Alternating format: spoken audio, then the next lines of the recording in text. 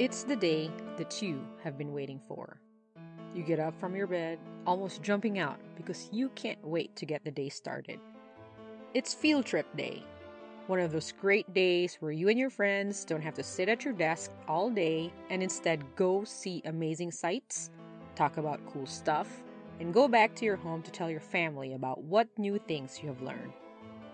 You eat your breakfast hurriedly, practically pushing your parents out the door to get you to school. Today's field trip day, you say to them with delight. Today you and your friends are going to ride a gondola up the Dolomites. So exciting. You and your friends go all the way up high to the Cavalese gondola. You see that bright yellow metal box that will carry you from way up the mountain and down below the station. There's absolutely nothing that will ruin this day for you and your friends. Almost nothing.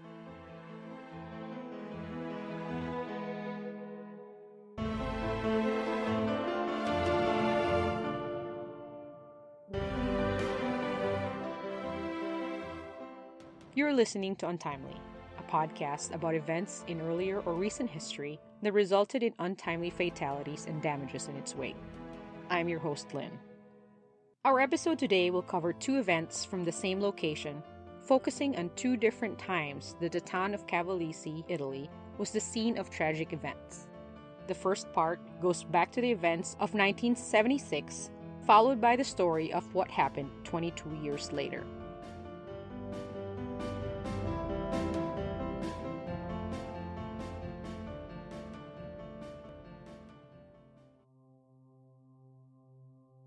Mount Cermi is a popular skiing area for many Europeans. It is located in the province of Trentino or Trento, Italy. If you imagine Italy as a boot with the heel facing left, Trento is at the top right of the cuff, 45 miles south of the Austrian border. One of Trento's towns is Cavalese, host to one of the 12 world-class ski resorts at the Fiemme Valley. The town of Cavalese can be traced back to the Bronze Age and was established as a village during the 12th century.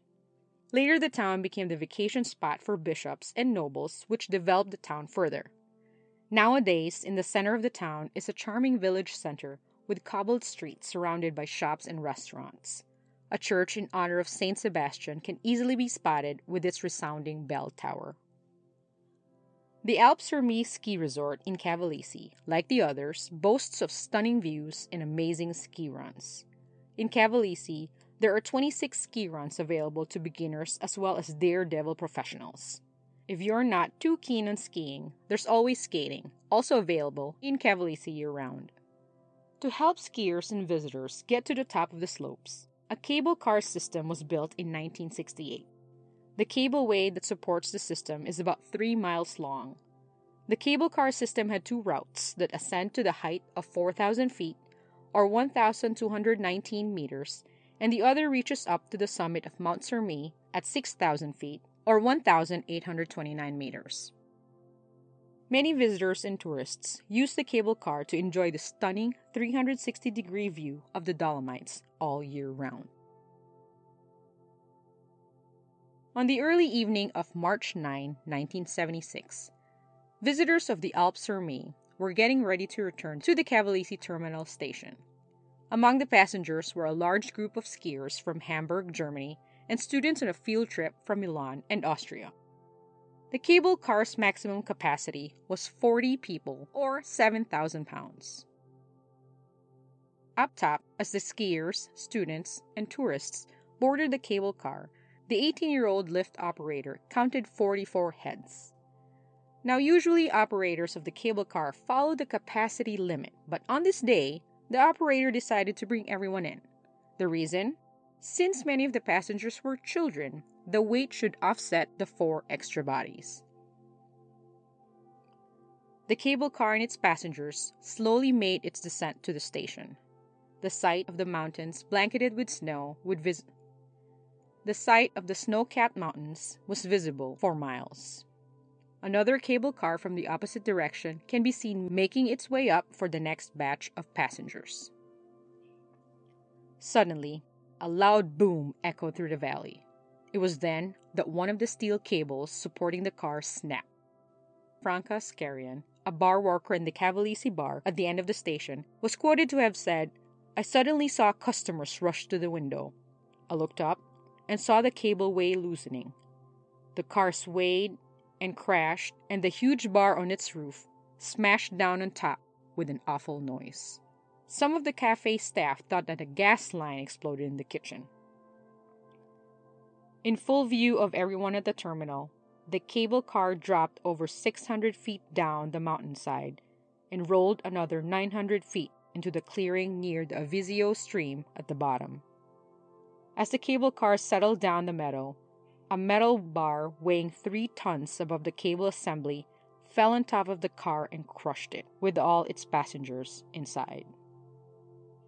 Later, the police said that the cable car almost made it to the terminal station. It was 600 feet short when it fell. Immediately, emergency services mobilized and started rescue operations. Rescuers used what they had to dig underneath the pile of metal heaps.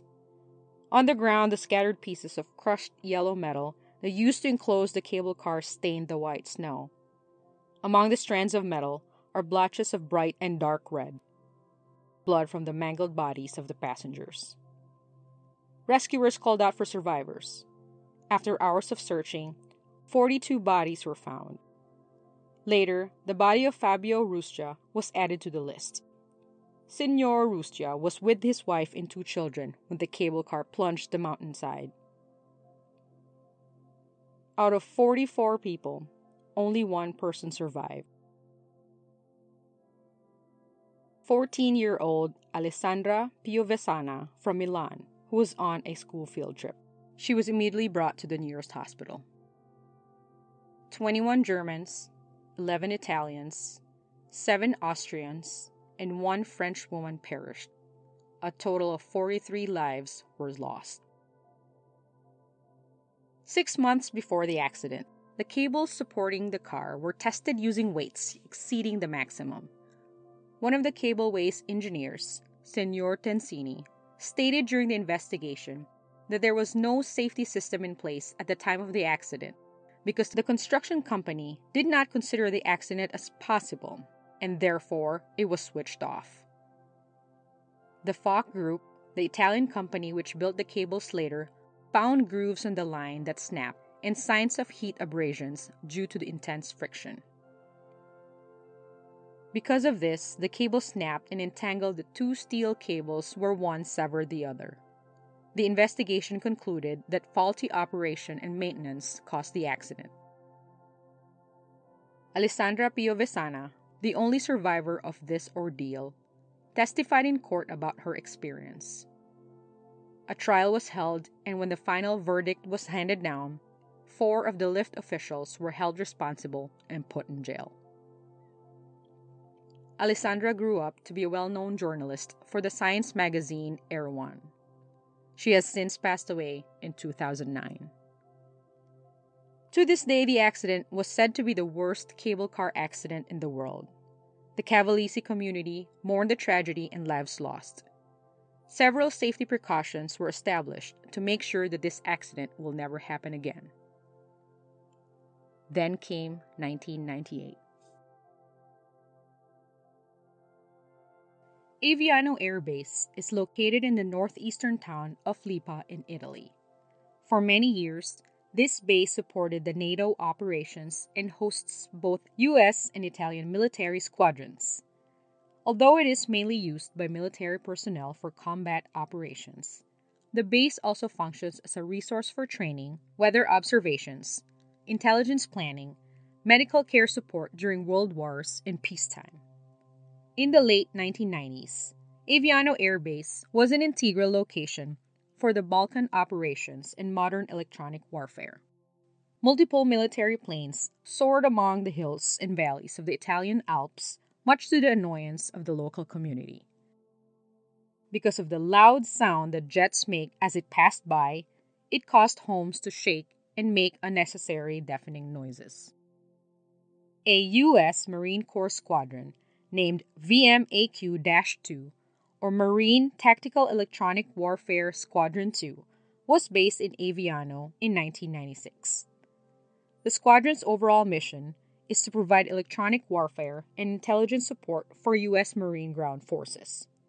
In Aviano, VMAQ-2 supported Operations Decisive Endeavor and Deliberate with missions over Bosnia and Herzegovina in collaboration with both U.S. and British forces.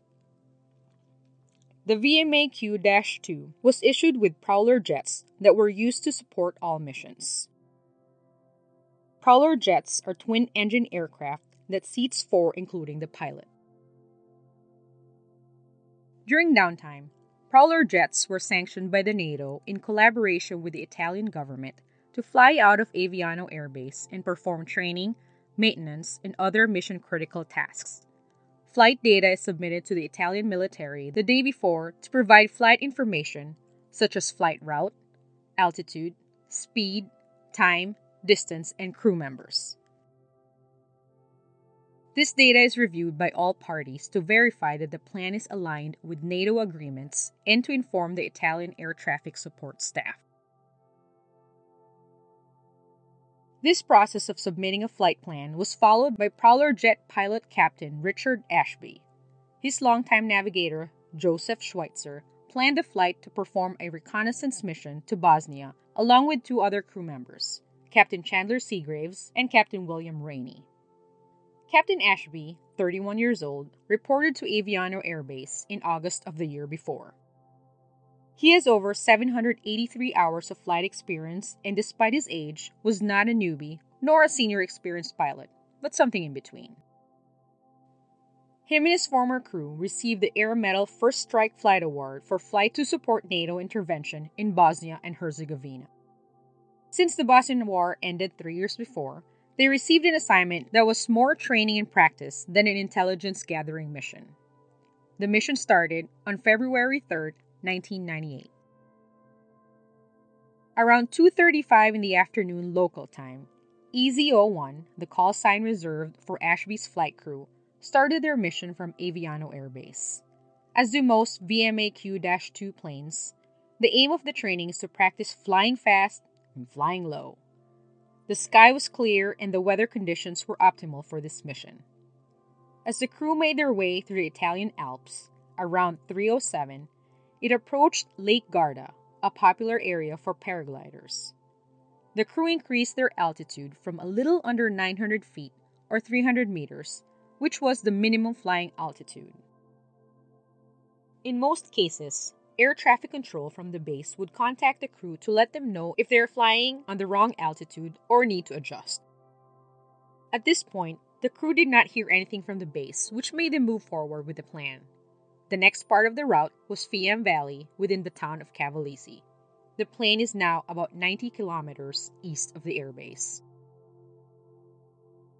About the same time, the ski resort in Cavalisi was busy taking skiers up and down the slopes of Mount Cermi. There were 2 cable cars in use. When one is filled from the top, ready to bring down the passengers to the station, another one climbs up to pick up the next batch. Since this is the height of ski season, each cable car was filled to capacity. At the top of the resort, 20 people climbed aboard the bright yellow car, including the operator. The doors closed and the operator engaged the lever to head down below. Up above the skies, EZ-01 was flying low within the Fiemme Valley. This allowed Schweitzer to use his visual cues from the ground to follow their route. From their current position, one of his visual cues was a lake. As he looked down below, suddenly a flash of yellow appeared on his left.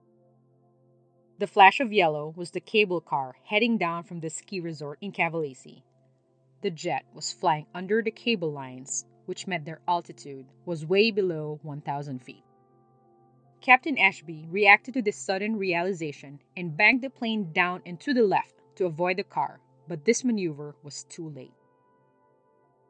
The plane's left wing hit the cable line supporting the car and severed it. As the 2 inches or 6 centimeter thick wire snapped because of the plane's wing, it sent the cable car tumbling down the snow-filled meadow below. It was about a 200 feet drop. The booming sound of the jet engine, the crash of the cable car down the ground, caused the townspeople of Cavalisi to notice. Even though most are used to the noise of flying planes within the valley, this time it sounded different. It was something they have never heard before. Emergency crews from the town quickly gathered and prepared for the worst. They quickly head to the valley, thinking that it was a plane crash. One firefighter recalls seeing the cable in the ground, along with metal scraps, and the unmistakable sight of patches of blood everywhere. In the air, the aircraft also had extensive damage. The crew looked to the right and saw that the jet's wing was almost split in half. Their hydraulics was damaged, and Captain Ashby was having a hard time taking control of the aircraft. 2 minutes after the accident, Schweitzer called Aviano Air Base for an emergency landing. The crew members worked hard and fast to get the plane back to base. Back in Cavalese, despite the quick response of firefighters, there was very little they can do given the nature of the crash. With the use of cranes, emergency responders slowly uncovered the grisly accident and lifted parts of the cable car. Firefighters worked day and night to recover the bodies. At this point, the firefighters realized that there were no survivors. All 20 passengers and the lift operator died. 8 people from Germany, 5 from Belgium, 3 from Italy, 2 from Poland, and 1 from Austria, and 1 from the Netherlands. Despite the damage to the Prowler jet, the crew of EZ-01 was able to land at Aviano minutes after the accident, with damages to its wing and tail, leaking fuel and hydraulic fluid. The crew was met by their superior officer, and that's when they found out the extent of what they had done. For the crew, the families of the passengers, and the townspeople of Cavalese, the nightmare had just begun. When the plane landed at Aviano, the crew was shaken and was in utter disbelief. The crew was well experienced and obviously skilled. The 2 crew members, Captains Rainey and Chandler, disembarked the aircraft. As Captain Chandler looked back, he noticed that both Captains Ashby and Schweitzer were still in the cockpit in a heated discussion. This observation will be important in the investigation later. U.S. Ambassador Thomas Falliera visited the accident site and knelt down in prayer. He offered his apologies on behalf of the United States. Immediately following the accident, the U.S. Navy sent investigators to review what happened. While the Italian government did the same, the authority to lead the investigation was given to the United States, to the dismay and outrage of the townspeople of Cavalese and the Italian government. Then Italian Justice Minister Giovanni Flick announced that he would ask the U.S. to forfeit their right to lead any criminal proceedings. But the U.S. remained the lead. The reason behind it? Since the crew was a part of the NATO Joint Task Force, the jurisdiction belongs to the U.S. military. As you could imagine, this angered the Italian public and the rest of Europe. To appease both sides, the investigating team was made up of both U.S. and Italian military personnel. The investigation was led by General Michael DeLong, along with Italian colonels Orfeo Durigon and Fermo Miserino. This event became known as Strage del Sermi, or the Massacre at Sermi. The Italian public felt that the crew were showing off and performing unnecessary maneuvers. Even though the investigating team was a clear collaboration between the 2 countries, more outrage was felt by the Italians when it was found out that the 4 crew members will stand trial in the United States and not in the Italian courts. The official investigation by the team was shared and agreed with the Italian government. The investigation determined that the crew, led by Captain Ashby, was flying much lower than the allowed altitude and much faster, which put themselves and the public at great risk. The recommendation was to reprimand the crew members and that compensation is to be granted to the families of those who died. One thing to note is that when navigator Joseph Schweitzer planned the cruise route at a low altitude, he was unaware of the new directive of flying at a minimum of 2,000 feet. This means that Schweitzer based his flight plan on old documents. To make it worse, he submitted his flight plan and was reviewed and approved by airbase officials. But even though Schweitzer was unaware of the new altitude directive, the jet was flying below the cable lines, which was a definite no-no. A part of the investigation was to perform a psychological assessment of the crew. The findings were negative, and that none of the crew members were involved in drugs or alcohol that would have affected their ability to complete the assignment.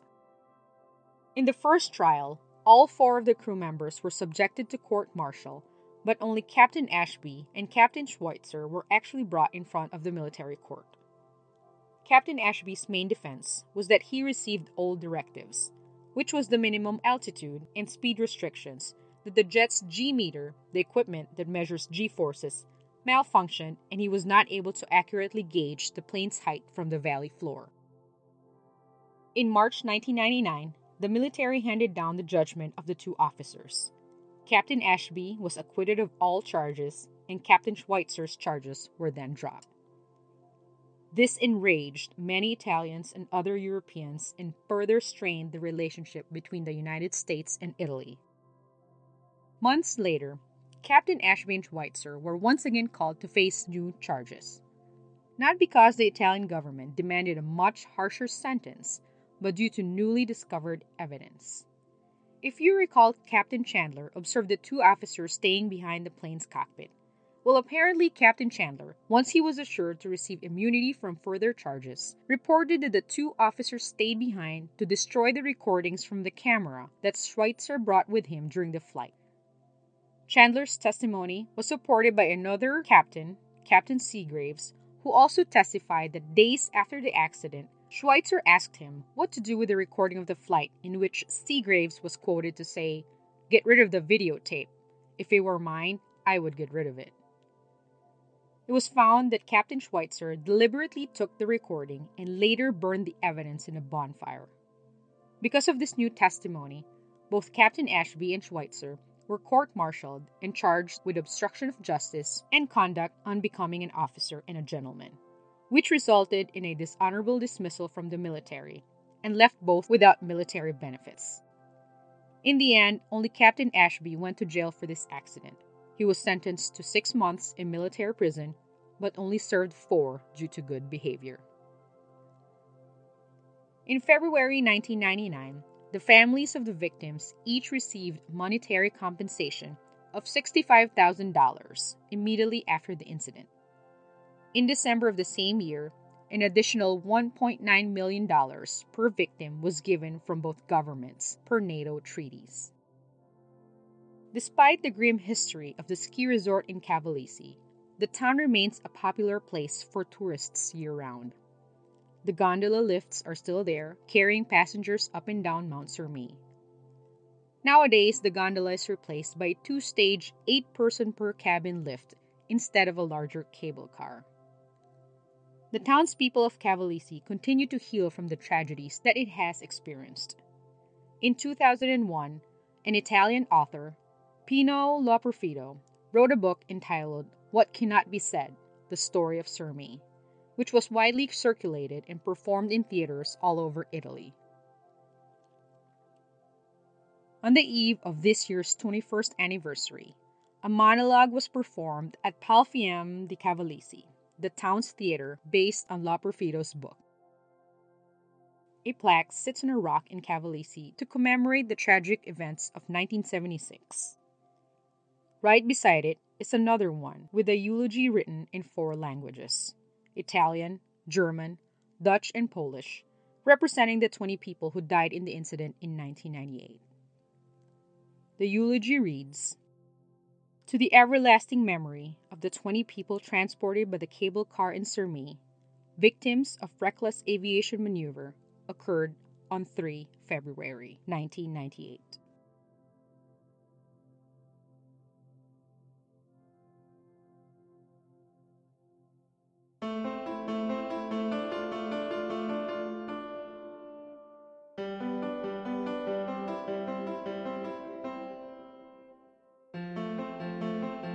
Thank you for listening to this episode of Untimely. For more information about the podcast, comment about the episode, or suggest topics, follow us on Twitter at Untimely Podcast. We'd love to hear from you.